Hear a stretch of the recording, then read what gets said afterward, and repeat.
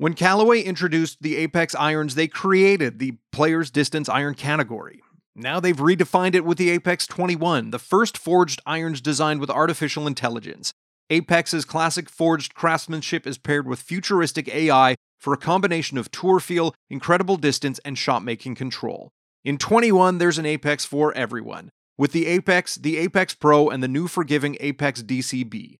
Nothing delivers everything like Apex. Find your Apex at CallawayGolf.ca.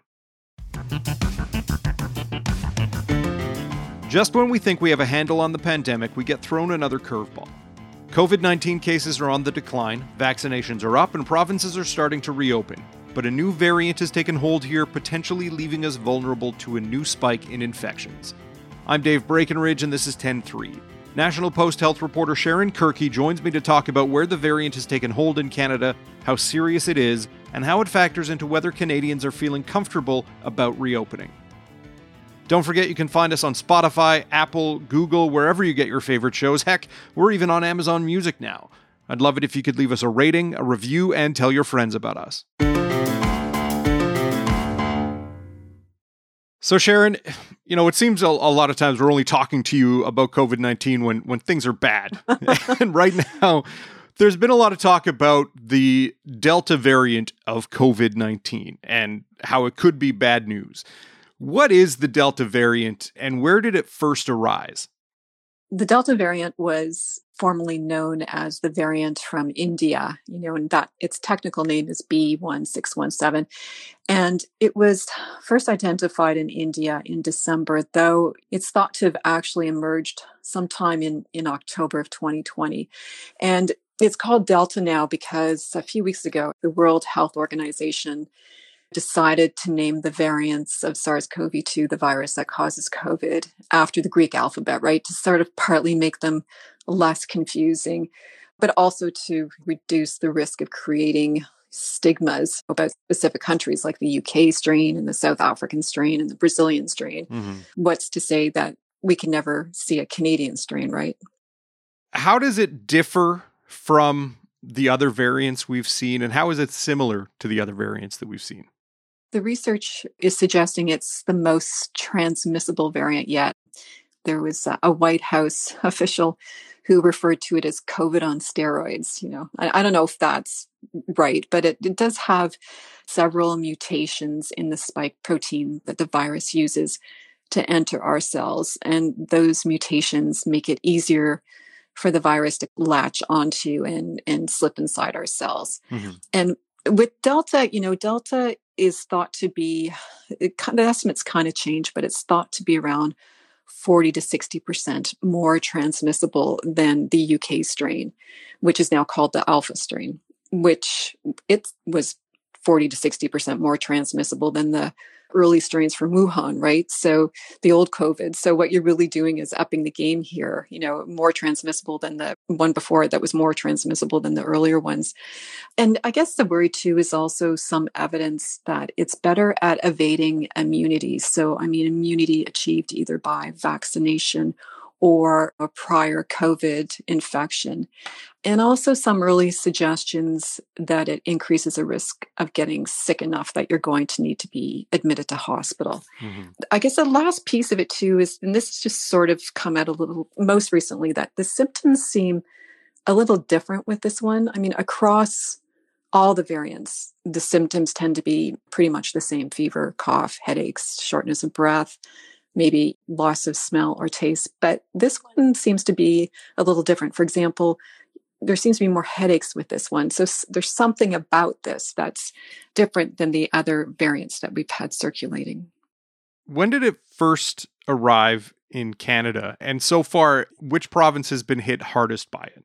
Well, we started to see it in Canada around late April. And that was when it was Quebec and Ontario, Alberta, and BC, they all started reporting cases.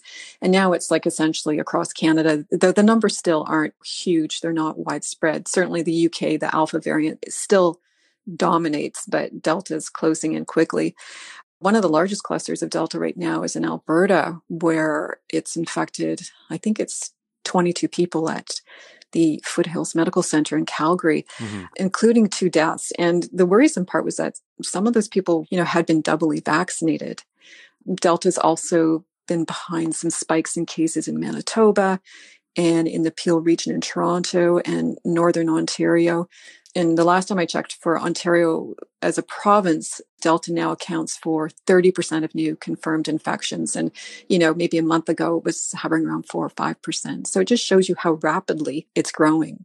Now, you mentioned with the Calgary outbreak at the Foothills that there were some people who had been fully vaccinated. We've seen vaccination numbers grow quickly in Canada with a high uptake on first doses, and we're in the midst of provinces booking second doses for people. Is there concerns that even with that uptake that Delta will kind of gain a foothold, or do we get a sense that those cases with the double vaccinations may be outliers? Yeah, we knew that there were going to be those breakthrough cases, right? Because we have to remember, although the vaccines are very, very good at preventing symptomatic infection or making you very severely ill with COVID, they're not 100% perfect, right? So we knew that there were going to be breakthrough infections. Mm-hmm. And will vaccination stop Delta in its tracks? That's the hope, right? That we can contain it. And because it's more contagious, that makes ramping up vaccinations really all that more critical, right? Which is why you're also now seeing provinces pushing out those second doses faster. Initially, there was a lot of worry, right? There were these early reports that, a single dose of either AstraZeneca or Pfizer provided only 33% protection against Delta overall. But, just this week, a study came out from Public Health England, and it found that a single dose of Pfizer, in fact, offered like 94% protection against hospitalization with Delta. In one dose of AstraZeneca, it was like 71% protection. And then after 2 doses, the numbers rose to, I think it was 96% for Pfizer and 92% for AZ. Mm-hmm. So, it was a first estimate on how well the shots protect people from like really severe disease, which is really what matters. When we've seen the Delta variant in other countries, what has been the experience there? And do we get any sense whether that could indicate if Canada could see a fourth wave driven by these variants? Well, I mean, India has just come out of a brutal, brutal catastrophic wave that was driven by Delta. And the UK is kind of giving us a cautionary tale, right? They had to just push back the British reopening that was considered like a done deal 2 weeks ago. They've just had to push that wider reopening back by a month because of Delta. And in the UK, Delta now makes up, the other day was like 91% of new cases in the UK. So could we see a fourth wave? Sure, it's possible. Mm-hmm. We've got summer and warm weather on our side. We've got accelerated second doses. But the people I talk to, the epidemiologists, they say, we could see something at the end of summer. We could see something early fall when we start moving back inside again. But, if we can get 75, 80% of the population vaccinated by, say, Labor Day, any surge in numbers or cases is likely to be manageable. I mean, that's the hope anyway. It's the unvaccinated who would be at greatest risk of severe disease. As you mentioned, we're getting into summer. We're getting warmer weather. People want to go outside. Cases are at a fairly low point in many provinces.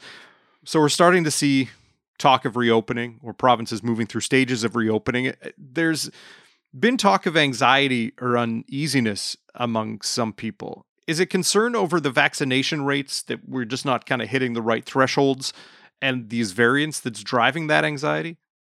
It's interesting because our fear of COVID seems to be really at its lowest level since the pandemic began.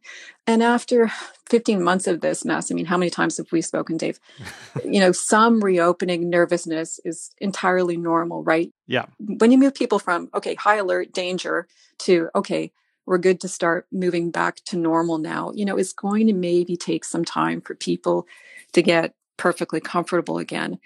For sure, people are worried about the variants. And why wouldn't we be? We hear the cautions from the health leaders themselves worried about Delta. And at any time there's this new mutant strain, I think it rattles people. And there's been this huge frustration too, here in Ontario, frustration over a lack of spots for second shots and hassles with online booking systems. I mean, they keep expanding the age eligibility, but with limited slots. And there was a story the other day about an Ottawa woman who was finally able to book her second dose, but in like Simcoe, which is 5 hours away. So, I mean, that definitely adds to the anxiety. Could there be other factors at play here? Like the idea that we've been hit with messages about COVID from leaders, from health officials, and even from you and I and others like us in the media that just have made people just feel a general sense of unease? I think that's true. And I think also there's still a lot of uncertainty, right? And uncertainty is a really big driver of anxiety. There's still uncertainty about the vaccines. How long will immunity from the shots last? Will we need boosters? And, will this come back?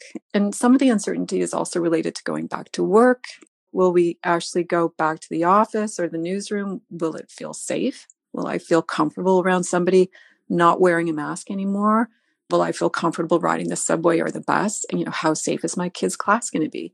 So all these kind of unknowns and uncertainties really add to that sense of uneasiness. And when you look at the polls, they certainly suggest we're going to change some of the things that we do. We're going to wash our hands more than before COVID. We're going to avoid maybe large crowds more. We're going to avoid cruise ships. We're going to avoid all you can eat buffets. But there's also this sizable chunk of people, like maybe a third of people, who are going to like throw caution to the wind and just party like there's absolutely no tomorrow. That's what Tom Munger, a psychiatrist at St. Mike's Hospital in Toronto, told me. He said, humans are highly resistant. We're very social animals. We've been kept apart, forced apart physically for more than a year. And it's not good for our bodies or our brains. And many people are just desperate to get back to some kind of normal life. It's not a majority, obviously, but is that kind of like the main group? People who want to get life back to normal and are going to throw caution to the wind? Or is there kind of a middle ground between the people who are like really uncertain or really anxious and then the people who want to get back out there and party like it's the old days? Yeah, Tom said there's this 1/3 that's just going to say, thank God it's over and everything's back to normal. There's going to be a slightly smaller proportion who are going to remain quite anxious. Many of them are people who were anxious going into the pandemic, right? It's going to take longer for them to perhaps come out of this and feel comfortable. And certainly they are seeing higher incidences of anxiety, like bona fide anxiety, genuine clinical anxiety and depression. And those people are going to need help. But then that's right. Then there's the middle, right? The cautious. We're going to be careful. He used this phrase about dipping our toe in the water, right? We're going to start in the shallow end. And then if we feel comfortable, we'll get into the pool and then, we'll come out again and then we'll go into the deep end. And then, once we get more comfortable, gradually we'll be swimming again and treading water. I think it's, again, that we've experienced this real existential threat to our lives, right? And it's not the same as living through a world war, but it has been a big deal. It's been a huge deal. And most people have experienced sadness and anxiety and frustration and worry. And this is the second worst respiratory pandemic of the last 100 years. So it's perfectly normal to feel that way. But again, nothing in life is risk-free, right? Yeah. It's a matter of what's your personal risk tolerance.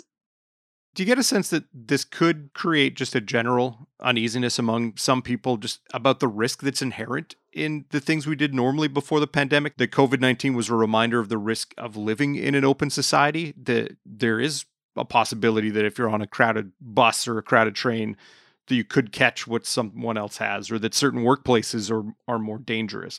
Yeah, I mean, it's interesting. Maybe we do stop things like hugging or kissing or shaking hands the way we once used to. I mean, again, that's what the poll suggests will happen. People are thinking again about how close do we want to get to other people, especially people we may not know particularly well.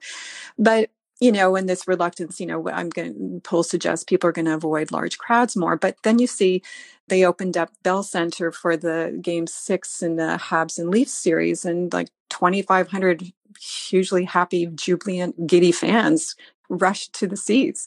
And we see pictures of people on beaches and desperate to get together again. So what we say we'll do and what we actually end up doing are often two different things. And again, we're mostly social creatures, right? And while it may take some time to adjust to gathering indoors again without masks, for example, it will eventually get there.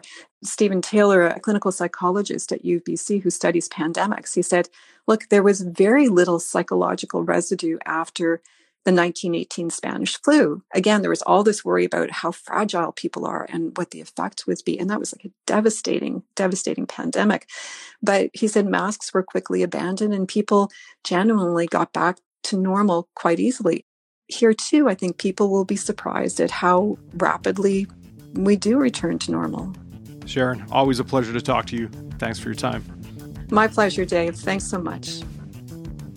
10-3 is produced by Sean Knox. Theme music by Bryce Hall. Thanks to my guest, Sharon Kirky. More from her at nationalpost.com. I'm Dave Breckenridge. Thanks for listening.